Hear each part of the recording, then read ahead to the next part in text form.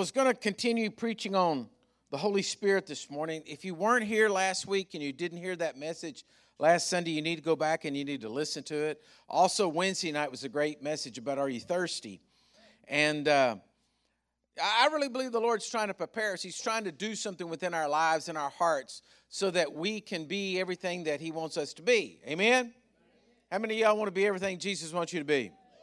Okay, so I was all prepared, and I was going down this morning. I was going to preach on the power of God and how God wants to flow through you and all this kind of stuff. And the Holy Spirit stopped and said, no, you can't go there yet. And I said, well, all right, what am I going to do? I kind of like it when I know ahead what I'm going to do. You know, I hate to wait until the very end, but sometimes the Lord does that to me. You know, He just kind of won't tell me. Just said, just hold on. Just keep praying. Just hold on. And then all of a sudden He'll lay it on me. And so He laid this message on my heart, and I was like, Lord, this is, at first when I thought this is, I don't want to preach this. I said to the Lord, I said, I don't want to preach this. I don't want to go up this morning and do this. This is no fun. I want a rah-rah message. I want something, you know, something better, Lord. Come on. And then the Lord began to reveal to me what He was sharing, because, you know, God's word's always like that. You know, sometimes when God speaks to you and He says something to you, He's not saying it to you to try to keep something from you. He's trying to get you to move into a new area so He can bless you more. And so sometimes that causes you to be stretched or uncomfortable. Hello? I mean, there's not very many of you here that were ever here at the very first of Living Waters Church, but if you watch my wife up here playing the piano, you should have seen her in the very first in 1985, sitting behind an upright piano, turned so that no one could see her because she did not want to play and she didn't want to do it, and she would only play by music, and she wouldn't venture into any other areas, and we had to do it. It was very, you know, it was strenuous to her. It strained her. It stretched her. And then finally one day she said, okay, God, whatever you want to do. And God developed her and her whole style of music to play. Well, it came through pain. Right? I mean, she could have just not done it.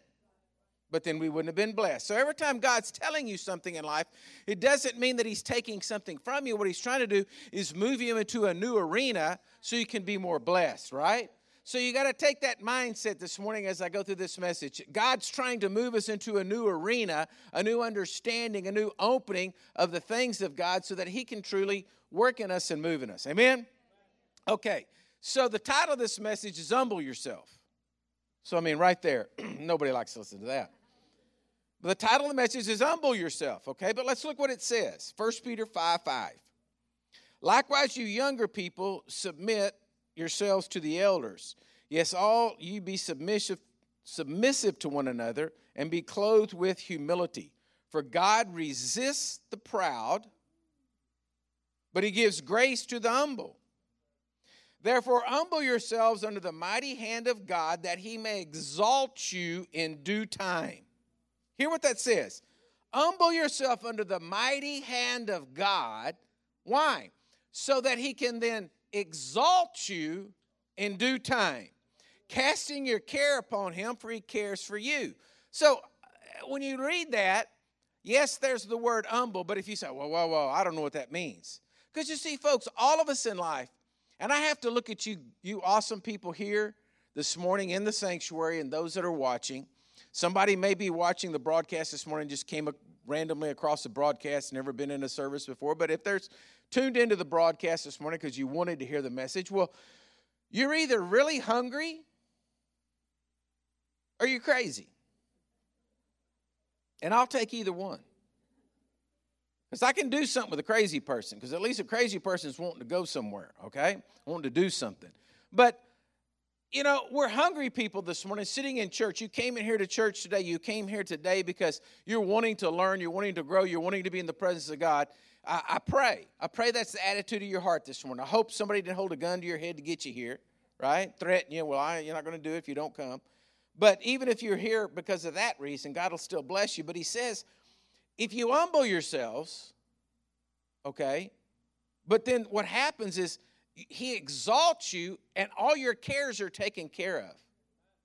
So when I hear that, I'm like, okay, I want to understand humility. Now, because of all of us in different ways, we've all been somewhere or another taught whether it's taught by your environment or taught by literally somebody teaching you, of what we think humble is. Some people think to be humble is just to be poor. You don't have anything. Okay? And that's wrong. And so today I'm going to show you some things about humility. But let me show you some other scriptures first. Go to Philippians chapter 2, verse 8. Jesus himself humbled himself. It says in Philippians 2 and 8, being found in appearance as a man, he humbled himself and became obedient to the point of death, even death of the cross. So what does it mean to be humble? Jesus, it says, humbled himself. All right? Here's Jesus, the Son of God, there when the world was created. He didn't just come about. He was there when the world was created. He humbled himself and came being born as a man on this earth with the purpose of going to the cross and dying for me and you. When he was in the garden and Peter whips out his sword and whoosh, cuts the guy's ear off, Jesus said, stop. And he said, don't you think right now I could call 12 legions of angels and we'd just wipe them out? If it was a Roman legion that day, 12 legions of angels would have been out 75,000 angels. One angel in the Old Testament killed 185,000 Assyrians. So what do you think that many angels could have done? 72,000 angels, everybody killing 200,000 people apiece, could have wiped out the world like that. Hello? Jesus said, I have that power at my hand. Think about this. He said, I have that power at my hand. If I said now, whoosh, everybody's head rolls. But he said, I don't use it. I'm putting it down. I'm humbling myself. I'm making it, the word humble in this scripture, it means to make low or assign a lower rank. Okay? In other words, you just said, no, I have the power to do it, but I'm going to put it down. I'm going to set it down in order to be exalted and do what God wanted me to do. So Jesus gave us the example. All right? But now let me show you another story. Go to Luke 18:10. This is one of my favorite stories that Jesus gave, a parable in the scriptures. Luke 18:10. It says, 2 men went to the temple to pray. One's a Pharisee, the other's a tax collector. The Pharisee stood and prayed thus with himself. God, I thank you that I'm not like other men, extortioners, unjust, adulterers, or even as this tax collector. I fast twice a week. Look what he says here.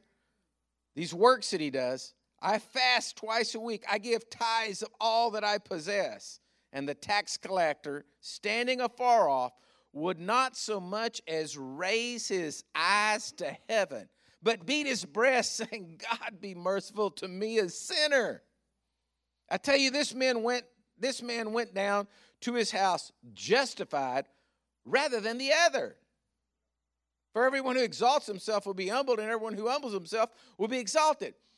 So humility all has to do with the heart, not the action. Because this Pharisee said, hey man, I'm fasting, I'm tithing, I'm giving all, I'm doing all this stuff. Look at me. There's the key. Look at me. So you can go and think you're humble before God, and you can do all your religious rites you want to do. You can go to church every time the door opens. You can pay your tithe. You can fast. You can do all the things just like the Pharisee, but still not be humble before God. So what is humility? Just think about this for a minute. What does it really mean to be humble before God? The other guy, he doesn't come here from Sikkim about nothing about religion, obviously. He's just beating his breast, God, be merciful to me, a sinner. What did he do with his heart?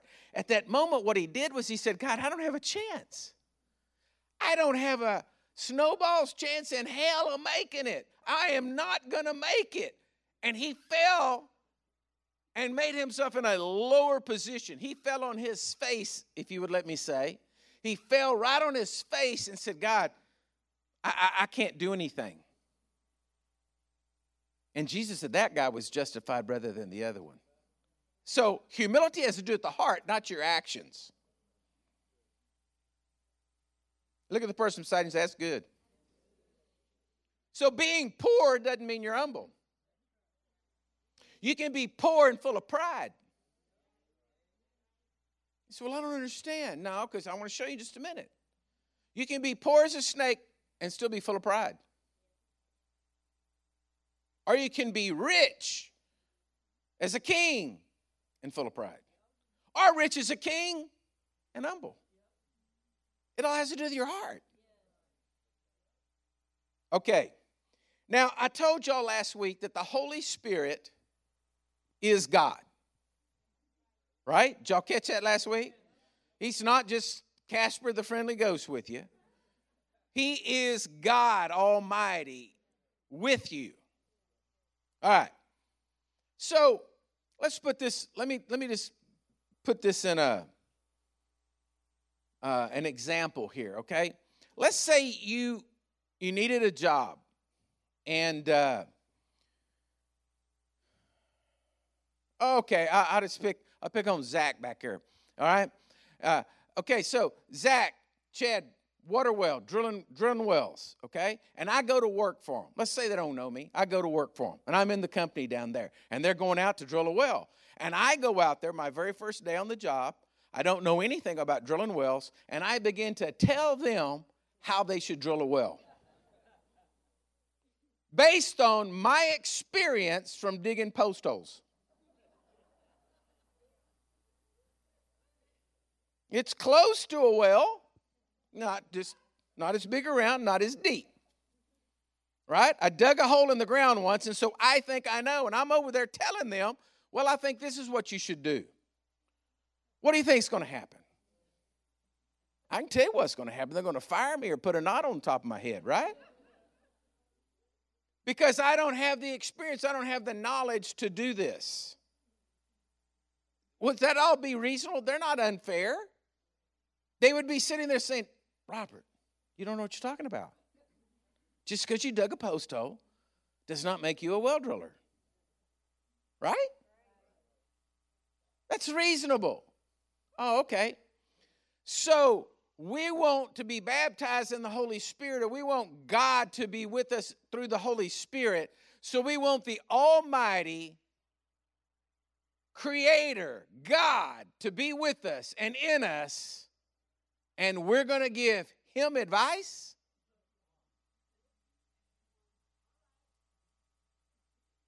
We're going to tell him what he should be doing for us? We're going to walk. Listen to this. I mean, I feel like right now, honestly, I'm not joking about this, but I feel like when I say this, I should fall on my knees when I say this, because we would doubt him that he's going to do anything. That we would be standing there so arrogant, so prideful, that we're turning to Almighty God and said, you can't pull this off. Because we walk in doubt and unbelief.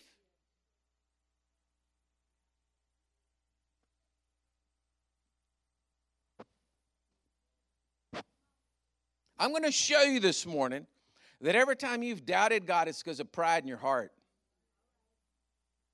You say, well, I don't like that, Pastor. I'm trying to get you to a place of exaltation. I'm trying to help you here this morning. I'm not trying to beat you up. See, if I was a pastor that just beat you up, just beat you with a stick, and you didn't even know why, well, I wouldn't be any good. But if I beat you and then show you the place of exaltation, then I'm a good guy. So I'm a good guy. But listen to me. Do you realize that the Almighty God, the creator of heaven and earth and all therein, is filling you and being with you? And Jesus said he's going to be your guide. He's going to be your comforter. Yet we have the audacity to stand there and argue with him like we know what we're talking about. That's a whole lot worse than me trying to tell them how to drill a well.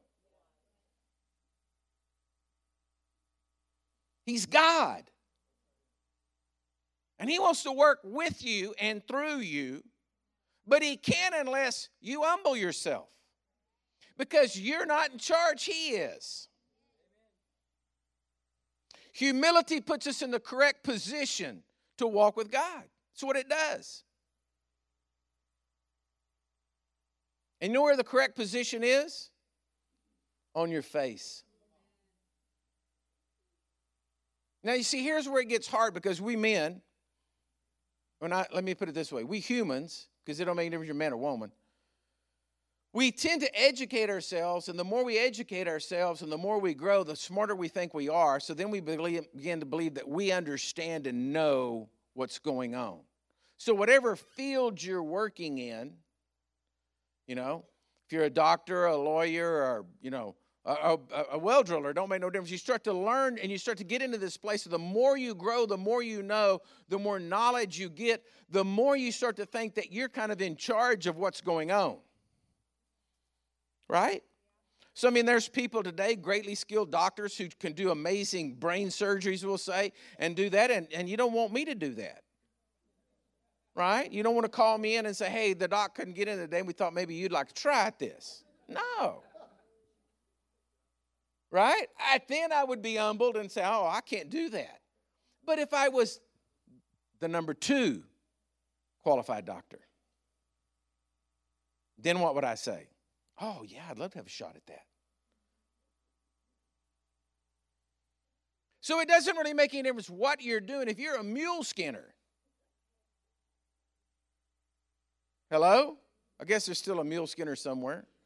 But if you're a mule skinner, it don't make no difference. You, after a while, believe that you're the best mule skinner there ever could be, and you cannot, anybody look at that and say, well, you're a mule skinner. You're not the brain surgeon. Don't make no difference. He can still get pride in himself as a mule skinner, the same as the surgeon. Only one that can do this can get pride. This is what I'm trying to show you this morning. It doesn't make any difference where you are. Humility is not just saying, well, I'm not a rocket scientist. I'm not. No. Because you can be doing anything. I don't care if you just think you can cook the best hamburger. Humility means you take whoever you are and whatever your skill is, whatever talent you have, whatever you have, and you lay it down and submit it before Almighty God and put it on your face and say, Lord, it's only you. I can't do anything without you. But what we tend to do is say, Lord, I can't do this without you. I can come close to doing that.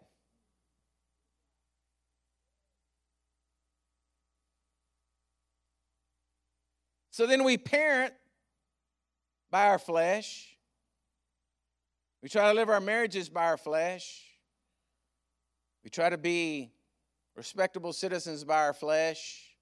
Rather than submitting it all to the God and learning what true humility is, walking under the humility of God so that He can exalt us and letting Him do it.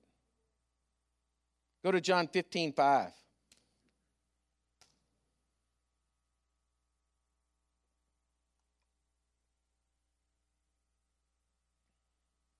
So you can get saved, truly saved. Get your heart right before God. You know you're right with God. You can get filled with the Holy Spirit. And then the Bible says, 1 Corinthians 12:7, that the manifestation of the Spirit was given to everyone so that you're able to operate in all the gifts of God. And you can get a desire to go into a foreign land and start big missions or build churches or do whatever. But the truth of the matter is you really need to know where your heart is, because that could all just be pride in your heart pushing everything, even though it looks good on the outside. John 15:5 says, I'm the vine and you are the branches.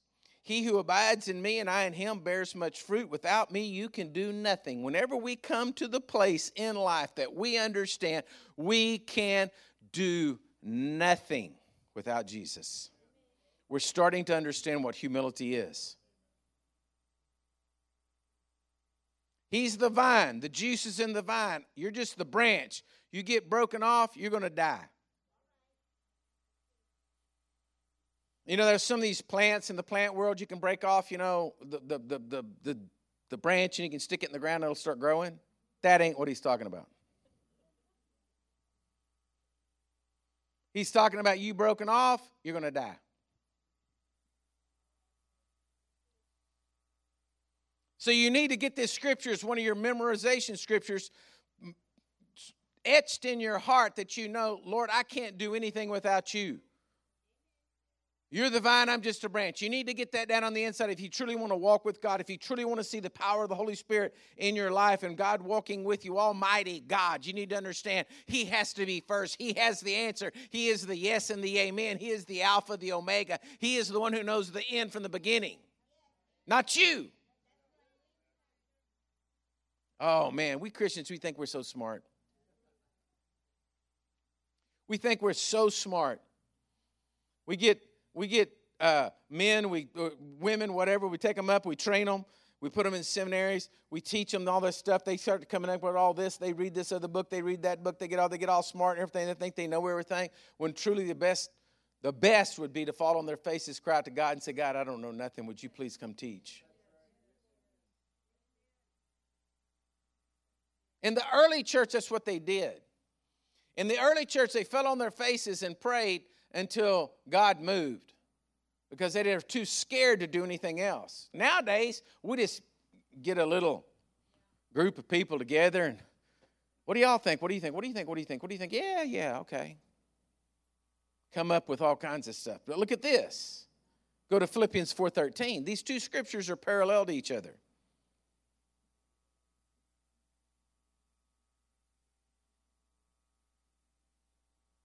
Philippians 4:13 says, I can do all things through Christ who strengthens me.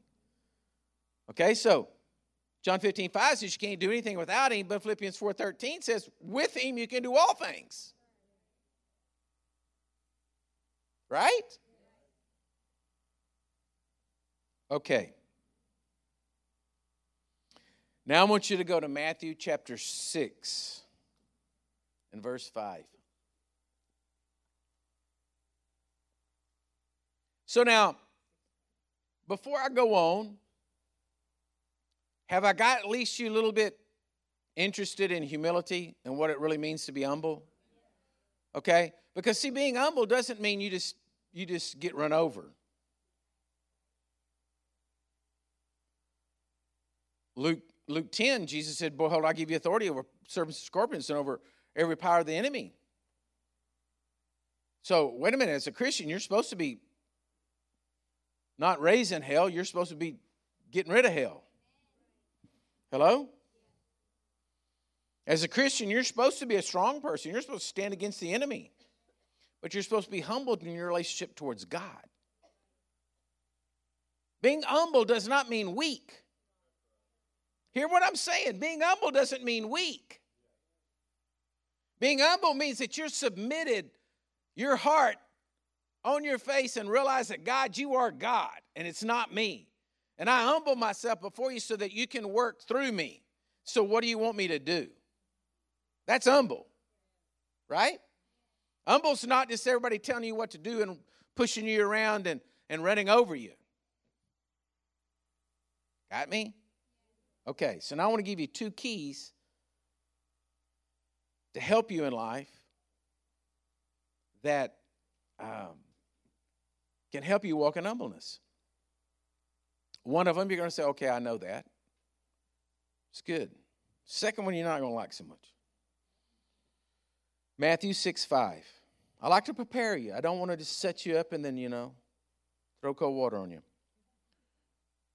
Matthew 6:5. Jesus says, and when you pray, you shall not be like the hypocrites, for they love to stand praying in the synagogue and in the corners of the street, that they may be seen by men. Now, do you realize that is not humble?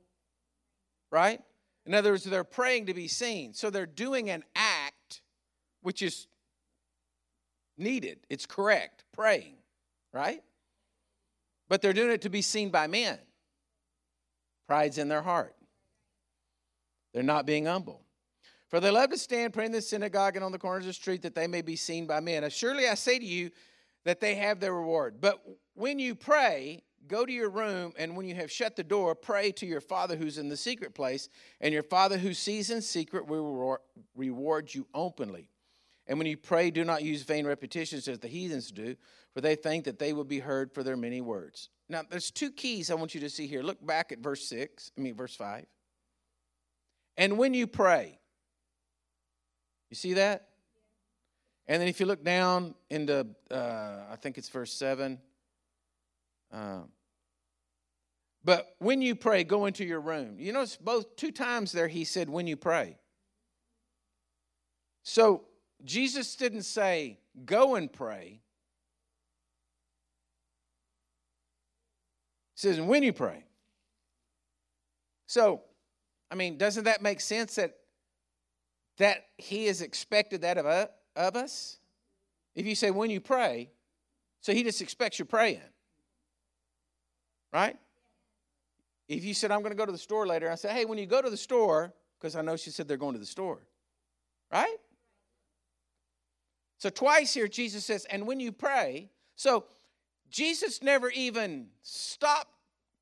The disciples ask him in this chapter, how do we pray? But they weren't asking him, should we pray? It's expected of Christians that they pray. Christians pray. Everybody say Christians pray. All right, so just think about this. So then the disciples said, okay, well, how do we pray? So he gave them the Lord's Prayer. All right, which is not necessarily a prayer to be prayed, but a outline of a prayer format. But talking to God. I'm just going to change prayer to talking with God. Talking to God. Jesus is expecting it. Jesus is expecting you to talk to him. Right?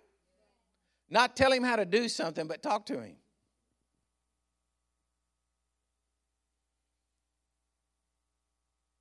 If you're doing something and you stop and you have your partner with you and you say, well, okay, now how do we want to tackle this? And you'll talk it over. That's prayer. But it's you and God. You're up in the morning, you're talking to God. Lord, man, I got a busy day today. I got to go this place, and this place. What would you want me to do? Would you show me where I need favor over here, Lord? But I just want to walk with you, and you show me what I need to be doing, and this is what I'm supposed to do. But I'm submitted myself to you. You order my steps, and you prepare my way. You make all the crooked paths straight, Lord. However the day works out is fine with me. I just want you with me. I just want to be with you, Lord. I just think you're just talking to God, right? Okay, so in your talking to God, you're humbling yourself because you're asking him and submitting yourself to him. You follow me? That's what prayer is. And prayer brings you into a place of humbleness unless you're religious. And see, this is where this message gets hard. Because if you're a religious person, you're going to then think that by your act of praying, God then has to do something. And the key was your heart was wrong to start out with. Who are you to tell God what he should do? If Jesus never blessed me, I'm still going to serve him because I believe he's the Son of God. I believe he rose from the dead. I believe the evidence is there. I believe what he's done in my life, and he's touched my life and changed my life. And whether anything good ever came about from it, I'm still going to serve him because I believe he's the Son of God, and I believe he made a way where there was no way. But if you're serving Jesus because you want him to be your servant, see, and you're going through religious things like this story that I read in Luke 18 where the Pharisees saying, I'm not like these other guys. I give, I fast, I do all this stuff. Well, see, that's just religion working in you. And the root of that is pride. The root of it is pride. You think you're smarter than God. And how foolish we ought to ever get there. But we do. I have caught myself praying, trying to get God to move in a situation and getting my scriptures lined up where it's like I've been in court and I've argued the case before the jury, and so God has to do something. Y'all ever been there? Come on, just be honest with me. Raise your hand if you ever thought about that. Yeah. We want to get God into that place so then he has to move. And then in the middle of my discourse to the jury, the Holy Ghost steps in the room, and I'm like, oh, God, what have I done? And then I just go to my face. I go to repenting. Father, I'm sorry. My mind, my flesh, all getting in here. Forgive me. I repent. He's like, that's okay. Get up. At least you were trying. Okay, so let's go on down in this same chapter, Matthew 6. Go to verse 16. I want to give you the second one. So the first key to getting humble is prayer. You got to be talking to God. The second one you're going to find a little funny. Matthew 6:16. Moreover, when you fast, I said that dirty word.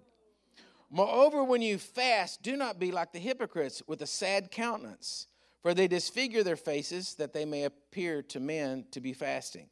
Assuredly, I say to you, they have their reward. But when you fast, anoint your head and wash your face, so that you do not appear to men to be fasting, but to your Father who is in the secret place. And your Father who sees in secret will reward you openly. Do you realize that he used fasting here in the same way that he used prayer? He said, when you pray, and he said, and when you fast. He said it twice in both instances.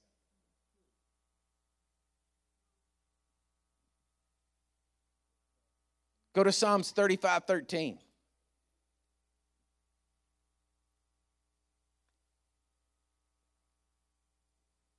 Psalms 35:13. But as for me, this is David speaking, but as for me, when they were sick, my clothing was sackcloth. I humbled myself with fastings, and my prayer would return to my own heart. He humbled himself with fastings. Go look at Daniel chapter 9, verse 3. Daniel 9:3.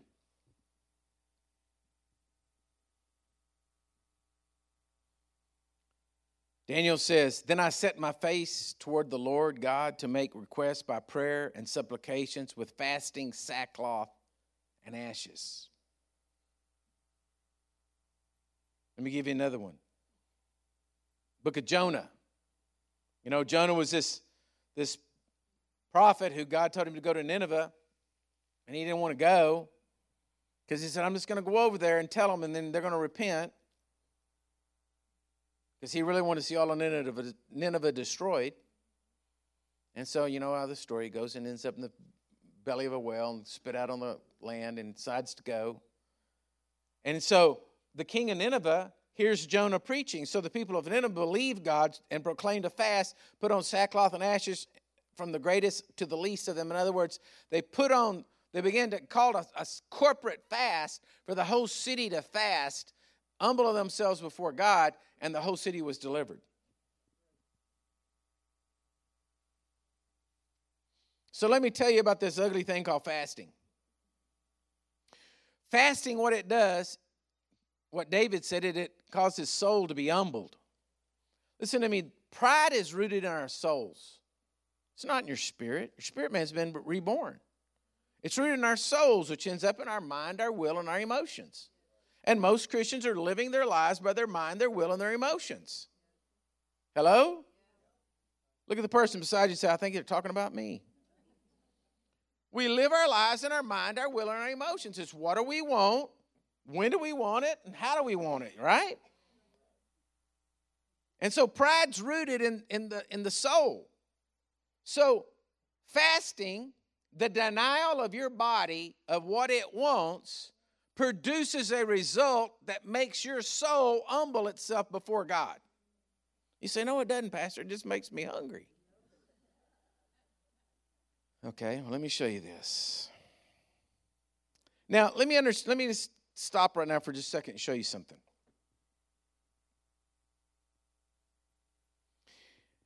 There's a difference between pride and arrogance. Think about this. Arrogance is that you think you're better than someone else because of your ability. Maybe your ability or your availability, right? You're wealthier than somebody else, and so you think you're better than they are. That's where arrogance comes from. But pride is what you have determined is right based upon what makes you comfortable.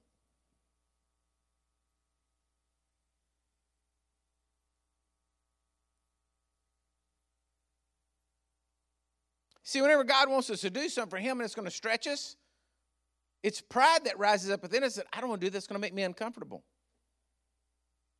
I might get embarrassed. I might look foolish. I might trip. Someone might laugh at me. Someone might look at my body and think I'm ugly. Somebody might judge me. I don't want to do that. I don't want to go out. I don't want to step out. That is pride that's down inside of your soul that keeps you from being who God wants you to be.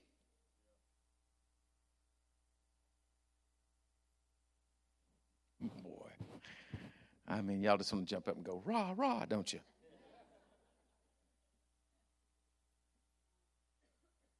And it's located in your soul. And the only thing that's going to get that out of there is you have to humble your soul. And the only way to humble your soul is to bring your soul in subjection to your spirit.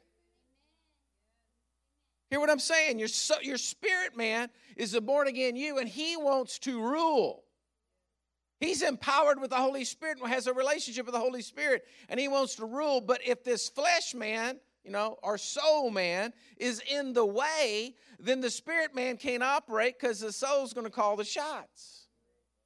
And the only way to bring it under subjection, according to David, according to Daniel, according to Job, according to Jesus, is you fast. And then your body says, wait a minute, I want to eat. Okay, now here we got another problem. Okay? So I give you this and I tell you, but now there's a big move out there called intermittent fasting for health reasons. So people say, oh yeah, I'm fasting. Well, now let's think about this. Now you can be intermittent fasting because you're on a diet. And you're just trying to get yourself all right. And then you can let pride get in your heart and say, well, I fast every day. Pharisee. I don't need to fast, Pastor. I have brought my body under subjection. I intermediate fast. No, but the reason why you're doing it's wrong. You're not doing it to get closer to God. You're doing it to either lose weight or get your blood sugars right or get your body's metabolism working right or whatever it's going to do for you, right? I'm not saying there's anything wrong with intermittent fasting, right? I'm not arguing that point. I'm arguing the point of the heart. And I'm talking about getting your soul and the crazy part of you that wants your mind, your will, and your emotions that is in rebellion because of pride against God. How about this? Come on now.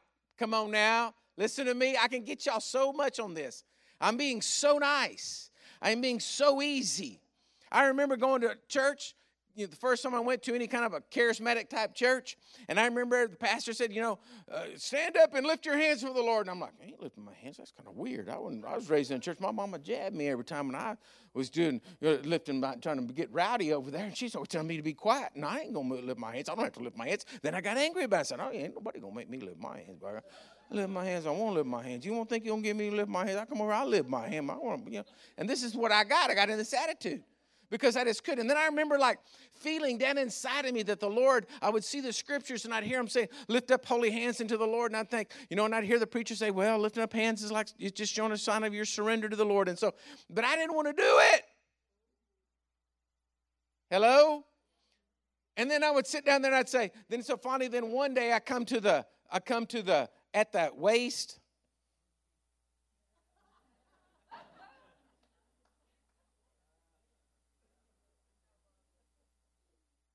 What is all of that about?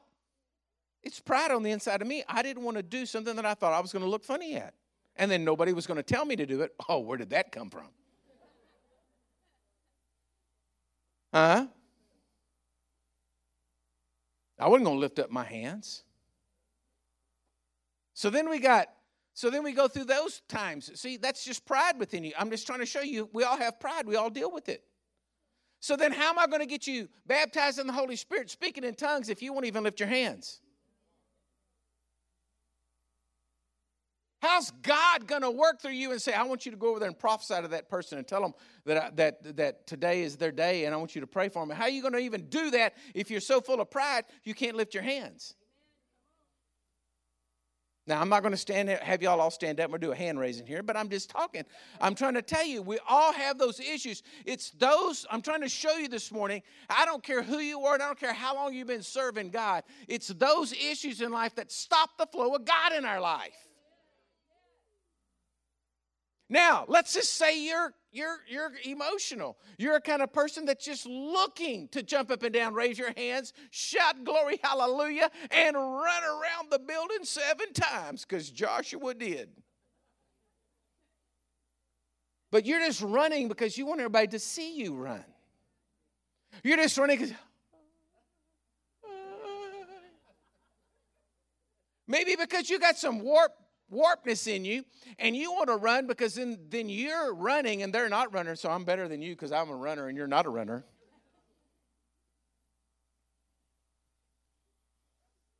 You see what I'm saying? It's still pride.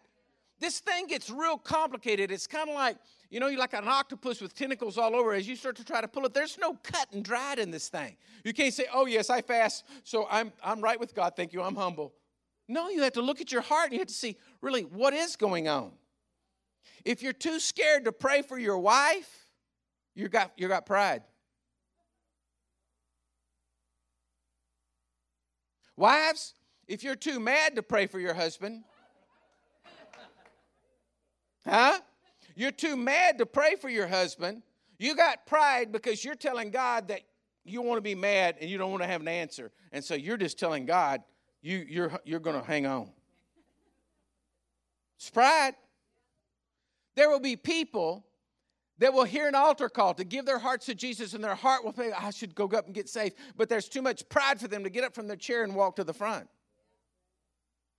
Brother Ivan and I was talking to him yesterday, and he's out in California preaching right now. And we were talking about churches. I said, what's going on in churches? What do you see? Because I let him be my eyes. He's all over the world. And he says, well, Robert, he says, just the truth of the matter. He says, man, there's some churches out there, people believe like you and I do, and they're going to preach a gospel, and they're going to give a good message and give it on. There's others that, they just kind of candy coat it, and they're not really. And he said, I just feel such a need right now for souls to get saved. And I said, well, Ivan, I've been telling everybody that you're an idiot if you walk out of the building and don't come forward and get saved. He said, well, I don't think I've ever heard it put quite like that, but. And I said, well, it's the truth. And he said, well, I know it's the truth, but I mean, you could smooth it up a little, Rob. I said, no, I ain't going to candy coat it. Man, you're an idiot if you're going to walk out the doors and not know Jesus because you're going to let pride hold you in the seat. I'm scared somebody's going to see me. They're going to see I think I'm weak. You're full of pride. And you won't get saved, and you'll go to hell and burn in hell forever. Ho! Because you were too prideful. I didn't want to go up. I thought somebody thought I'd look funny. Then you're an idiot. I'm sorry. He said, well, you shouldn't talk like that. But you are.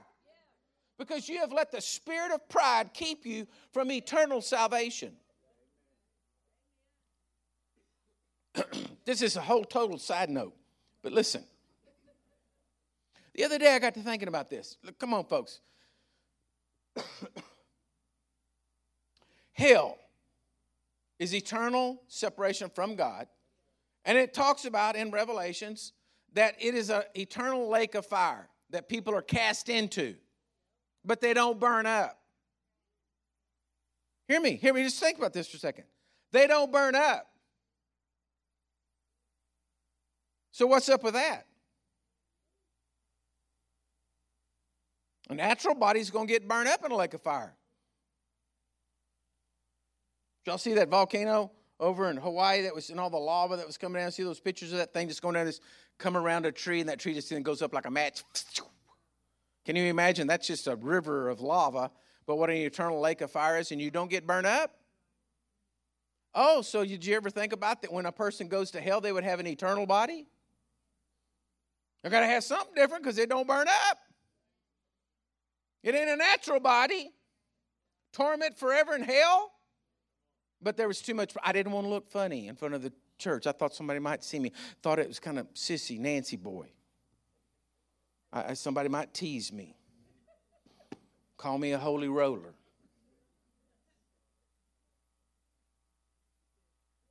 Lift my hands. Dance my foot. Sing a song. Somebody might hear me. I don't sing too good. That's pride, church. And it's pride that's going to take people to hell. It's pride that's going to keep people from Jesus. And when you get to hell and you look back at the stupid little imp that kept you from knowing Jesus because of pride, you'd have wished you fasted every day of your life.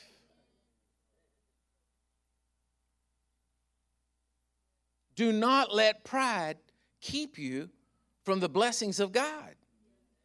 So we have to bring it under subjection. All right? So let me show you something. 1 Corinthians 9:26.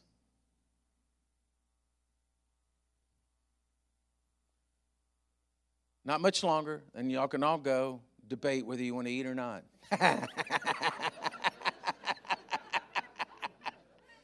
Nah, it's like, hey, I'll start on Monday.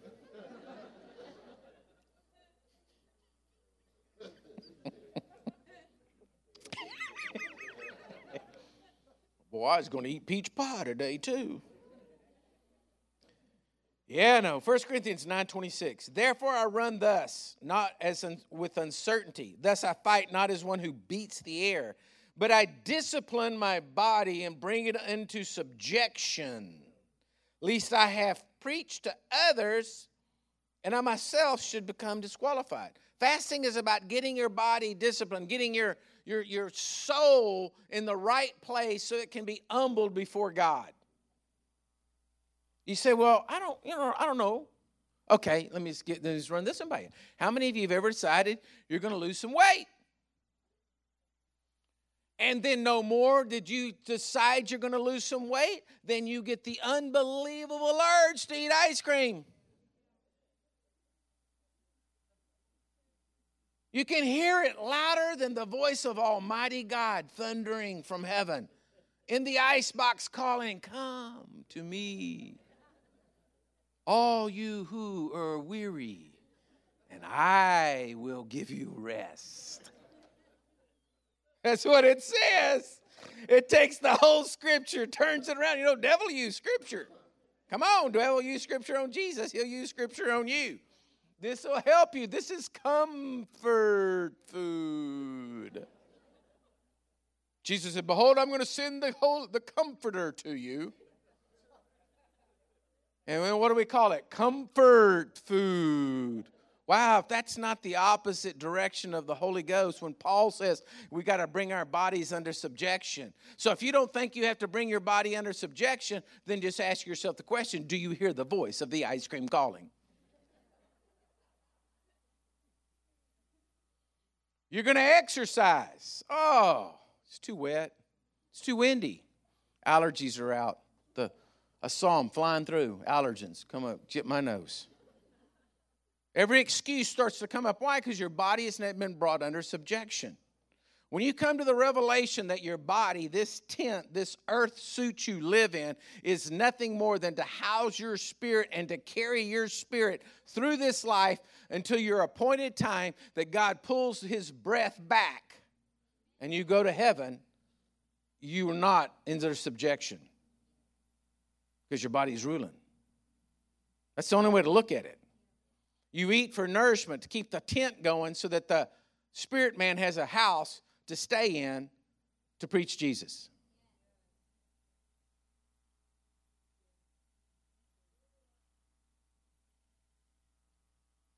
Go to Isaiah 58, and I want to finish up here.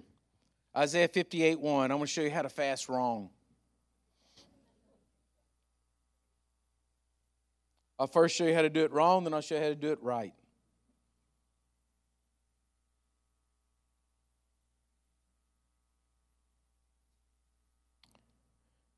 He says, cry aloud, spare not, lift up your voices like a trumpet. Tell my people their transgressions, and the house of Jacob their sins. Yet they seek me daily and delight to know my ways, as a nation that did righteousness and did not forsake the ordinances of their God. They ask of me the ordinance of justice. They take delight in approaching God. Why have we fasted, they say, and you have not seen? Why have we afflicted our souls and you take no notice? So see, they're doing it. So I'm just telling you right now, if you say, oh, listen, I'm into this intermediate fasting, and I got this down, and I'd like to lose a few pounds, and so I like what Pastor said, so I'm just going to get me some fasting going, and I'm going to say, look how good I am. Yeah. You're doing it wrong. I'm just telling you, you're doing it wrong. I don't care if you go through. Listen to me. Listen to me. I watch the foods that I eat. One reason is because foods have things in them that don't jive in my body. Okay? I watch certain things. I don't eat them. But I don't eat them because I'm trying to make God happy with me because I didn't eat that. If you're doing that, I don't care if you've got the greatest whole food, unbelievable, I don't care what it's called, the Mediterranean diet, this perfect food, this unbleached food, this, that, yeah. You can be eating the perfect food, but if your heart's wrong, man, you're still in sin. You're a sinner like the rest of us. Eating ice cream. Now, I don't eat ice cream, but I don't eat ice cream because God told me don't eat ice cream. I eat ice cream because my belly told me don't eat ice cream. Not because it's large, because it just doesn't fit right. Don't work. It just does not jive in my gut. So I'm not even tempted by ice cream. I used to eat ice cream every night. Does that make me good? No, I just got smart. My stomach hurt and I didn't want to eat it anymore. Found out that's what it was. I quit. That's just smart. I didn't know about any religious reasoning. See, we Christians, we like to do these things and then just put a little religious spin on it, so then we feel like we've done some kind of work before God. And I'm telling you, you're wrong. Because anytime you're trying to work before God and do works to make God happy, then you have to keep all the law. You're either living by grace or you're living by the law. There's no in between. So quit trying to do something by works to make God happy. Fall on your face and say, Lord, I'm not going to make it, least you save me. What do you want me to do? Bark like a dog? I'll bark like a dog.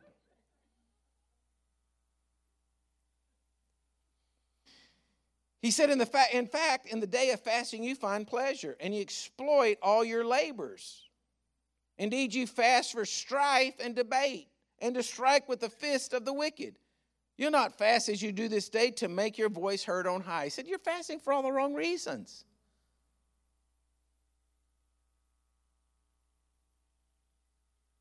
Fasting to be skinny. It's wrong.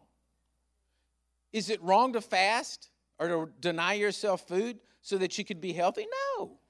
But do it for the right reason. That's just what I'm trying to say here.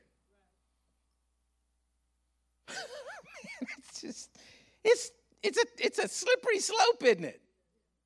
Because you're going to go in there and you're going to be healthier, you're going to lose weight, and you're going to do all this because you need to get yourself in shape, and you're doing it right. And then you can just so easily slip over into pride and say, yeah, I used to be heavy like you, but I've lost weight, and now I'm not portly. You hear what I'm saying? You'd be better to be fat and right with God than skinny and wrong. I mean, where your arteries are clogged full and you're believing God for every moment. And then you say, well, that's not right, Pastor. You don't want to go there, that extreme. No, but I'm just saying, I'd rather have a person like that on their last breath that truly prayed a good prayer than the religious person who was all in shape.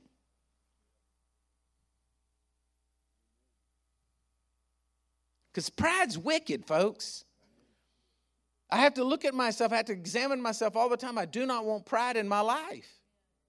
Confidence? Yes, I want confidence in my God. I want to stand on the rock of Jesus and with all the confidence in the world with my sword drawn and saying, Lord, it said by you I can fight against a troop and I can leap over a wall. If you're gone, I'm gone. Yeah. If you're not here, Lord, I'm out. I ain't going to fight this fight if you're not in it. But if you're in it, let's go.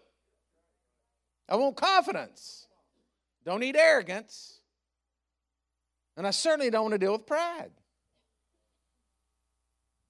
But it all has to do with your heart.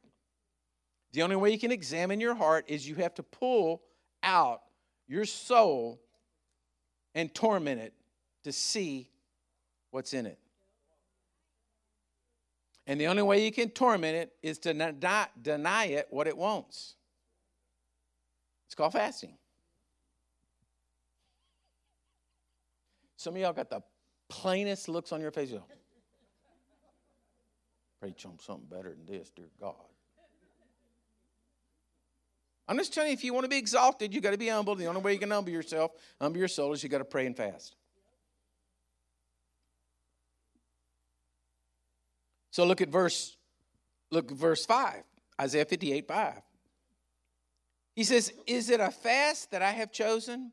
A day for a man to afflict his soul. See, here again, it's talking about afflicting the soul. Fasting's for afflicting your soul. It's not for weight loss. But now I want to say it again because I don't want anybody to get all freaked out. And somebody says, listen, if you're fasting for intermediate fasting and you're doing that to get your blood sugars right and all that kind of stuff, and the doctors put you on that, great. Glory to God. Deny your body. You're getting somewhere. But don't do it for the wrong reason. He says, in a day for a man to afflict his soul, is it to bow down his head like a bulrush and to spread out sackcloth and ashes? Would you call this a fast and an acceptable day to the Lord? Is this not the fast that I have chosen, to loose the bonds of wickedness, to undo the heavy burdens, to let the oppressed go free, and that you break every yoke? Because you see, church, this is where the Holy Ghost wants us as a church to go. He wants us as a church to be a church that has the ability to loose the bonds of wickedness, to undo heavy burdens, to let the oppressed go free, and to break every yoke in people's lives. That's what the Lord wants us to do. But it's kind of hard for us to do it when we can't get it done in our own lives.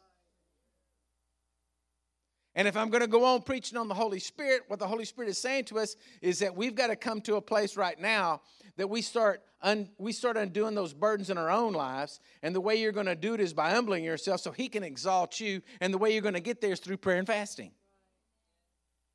It's a simple step. You just have to do it. Go to verse 7. He says, isn't this a fast? He says, is it not to share your bread with the hungry? And that you bring to your house the poor who are cast out? When you see the naked, that you cover him and not hide yourself from your own flesh? Then the light shall break forth like the morning, and your healing shall spring forth speedily. So fasting, one element of fasting is just simply denying your body food that it wants. Okay? So, I mean, you could have a fast that you're not going to eat a cookie all week. That would be a type of fasting, okay? But it can also be a type of fasting, what he just said right here, that not only are you denying food, but it says you're bringing your house to the poor, you're sharing your bread with the hungry. In other words, again, you're not consuming it upon yourself. The simplicity of fasting is when it's not for you, it's for somebody else. I've always believed that it's better for a person to live what I call a fasted life. In other words, they just don't ever let their body or their, soul have everything it wants. Than it is to just, it's the first of the year and you call a 3-week fast and you do a 3-week fast of something and then you just live like you want to the rest of the year. I don't believe that's going to be successful. Or somebody calls a fast because they need a deliverance. Well, I mean, it could work in the sense if you get your soul under subjection to God, then you maybe can hear from God what you need to do. But if you're fasting to say, look at me, Lord, I'm fasting for you, you're wrong. It's pride. You're in works.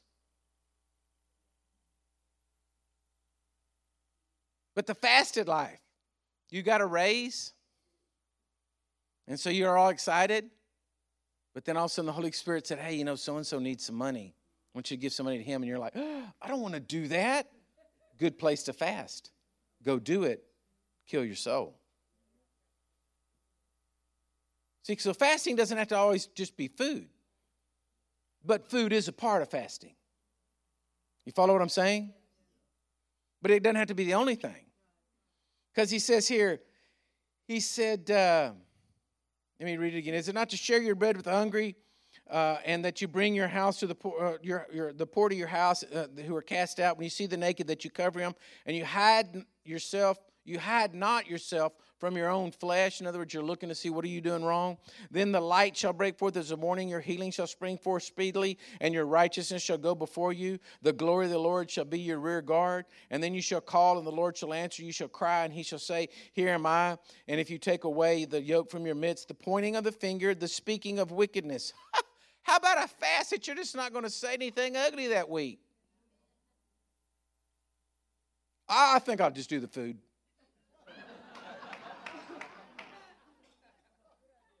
Yeah, I'll just cut sweets out this week. Yeah, I'll do that.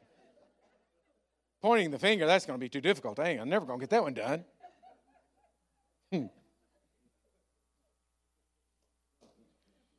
You see what I'm saying? Fasting is anything. How about just not complaining to the Lord for a week?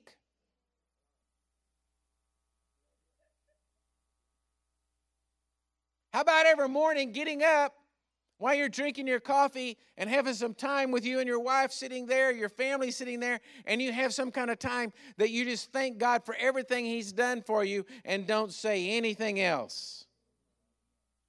When your soul will say, yeah, but Lord, you've done all these things, but right now I really need you. No, just shut up. Fast your tongue.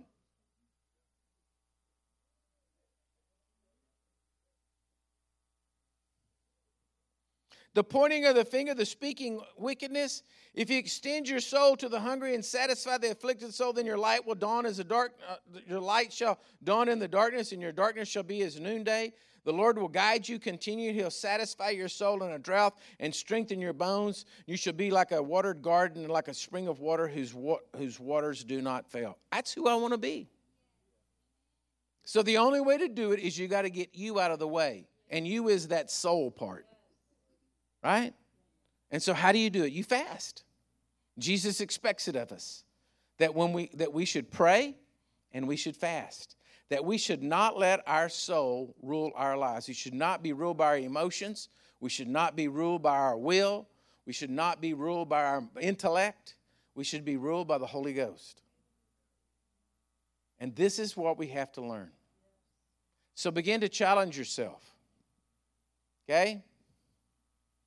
Hear this. Just begin to challenge yourself. Begin to ask yourself the question, do I have pride?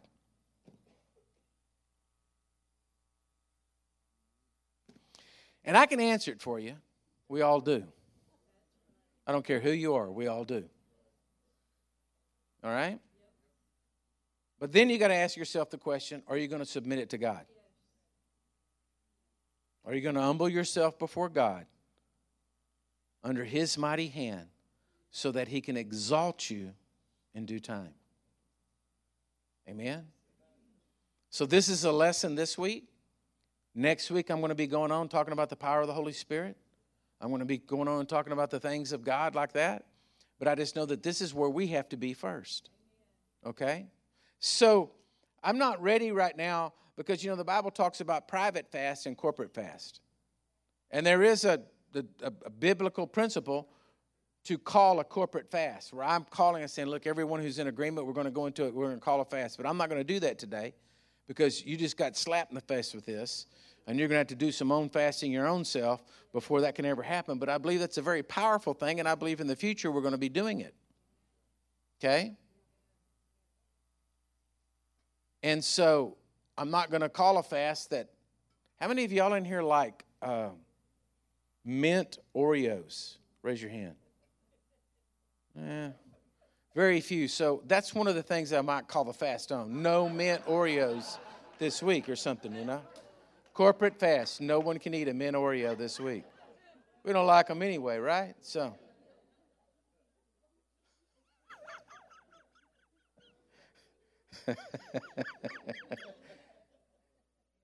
anyway, but challenge yourself, question yourself. Amen? So stand to your feet. Can I have my prayer team come down? And everyone out there, listen, you heard this message. If you stayed with me through the whole thing, do not let pride keep you from a relationship with Jesus. Jesus wants you. He wants you to come in, and he loves you, and he wants you to come into the kingdom of God and be saved. But you have to repent. Repentance means that you have to say that you're wrong and what you've done is wrong. And if there's pride in you, it'll keep you from doing it. And I'm telling everyone in here, the prayer team's is up here, going to be all up here in a minute. And if you're in this building and you're not sure that you're right with God and pride's keeping you back, well, please listen and stop it. Beat the pride, come to the front and pray and make Jesus the Lord and Savior of your life. Tell pride to shut up, that your spirit man rules, not him. If you're out there right now, you're watching, you're sitting there in your home, and maybe you're sitting in there with your spouse or your children or whatever, and you're kind of nervous, and you don't want to pray, you better stop right now, and you better call out on the name of Jesus. But if you would just reach out and with your spirit and your heart, and you just say, Jesus, I love you. I ask you to forgive me. Cleanse me of my sin. Wash me in your blood. Make me right with you. I want you to be my Lord and Savior. Right there, Jesus will touch you. And so, church, this week you got a deep assignment. You got to go home and you got to start figuring out where pride is. I showed you how to kill it. Prayer and fasting. So that's what you got to do. So I'm going to pray for you, for God to bless you. I'm going to pray for you that this week, man, you're just going to pop on the inside of you and you're going to know. You want it? Amen? Well, Father, right now I pray for them in Jesus' name. I pray over each and every one of us, Lord God, that this message would sink within our hearts. That no longer would pride rule in our hearts. No longer would pride have that place in us that keeps us from walking with you. Lord, and we would look at ourselves and examine ourselves that if there's any place that we've even been religious, but it's pride. Father, I pray remove that right now in Jesus' name. I declare the devil is defeated. I declare that the spirit of pride is broken. I declare that people today are going to go home and see the errors of our ways, oh God. And that we're going to turn to you through prayer and through fasting. And Lord, you are going to teach us and show us and break open the windows of heaven and pour out a blessing on us, Lord, and exalt us in due time. Because, Lord, we just want to be with you. We want to walk with you. So, Lord, we give you praise for it. I thank you for getting our hearts right. Getting our hearts right so that we can serve you, Lord. And we praise you for it. So bless them now, Lord, in Jesus' mighty name. Amen and amen. God bless you, church.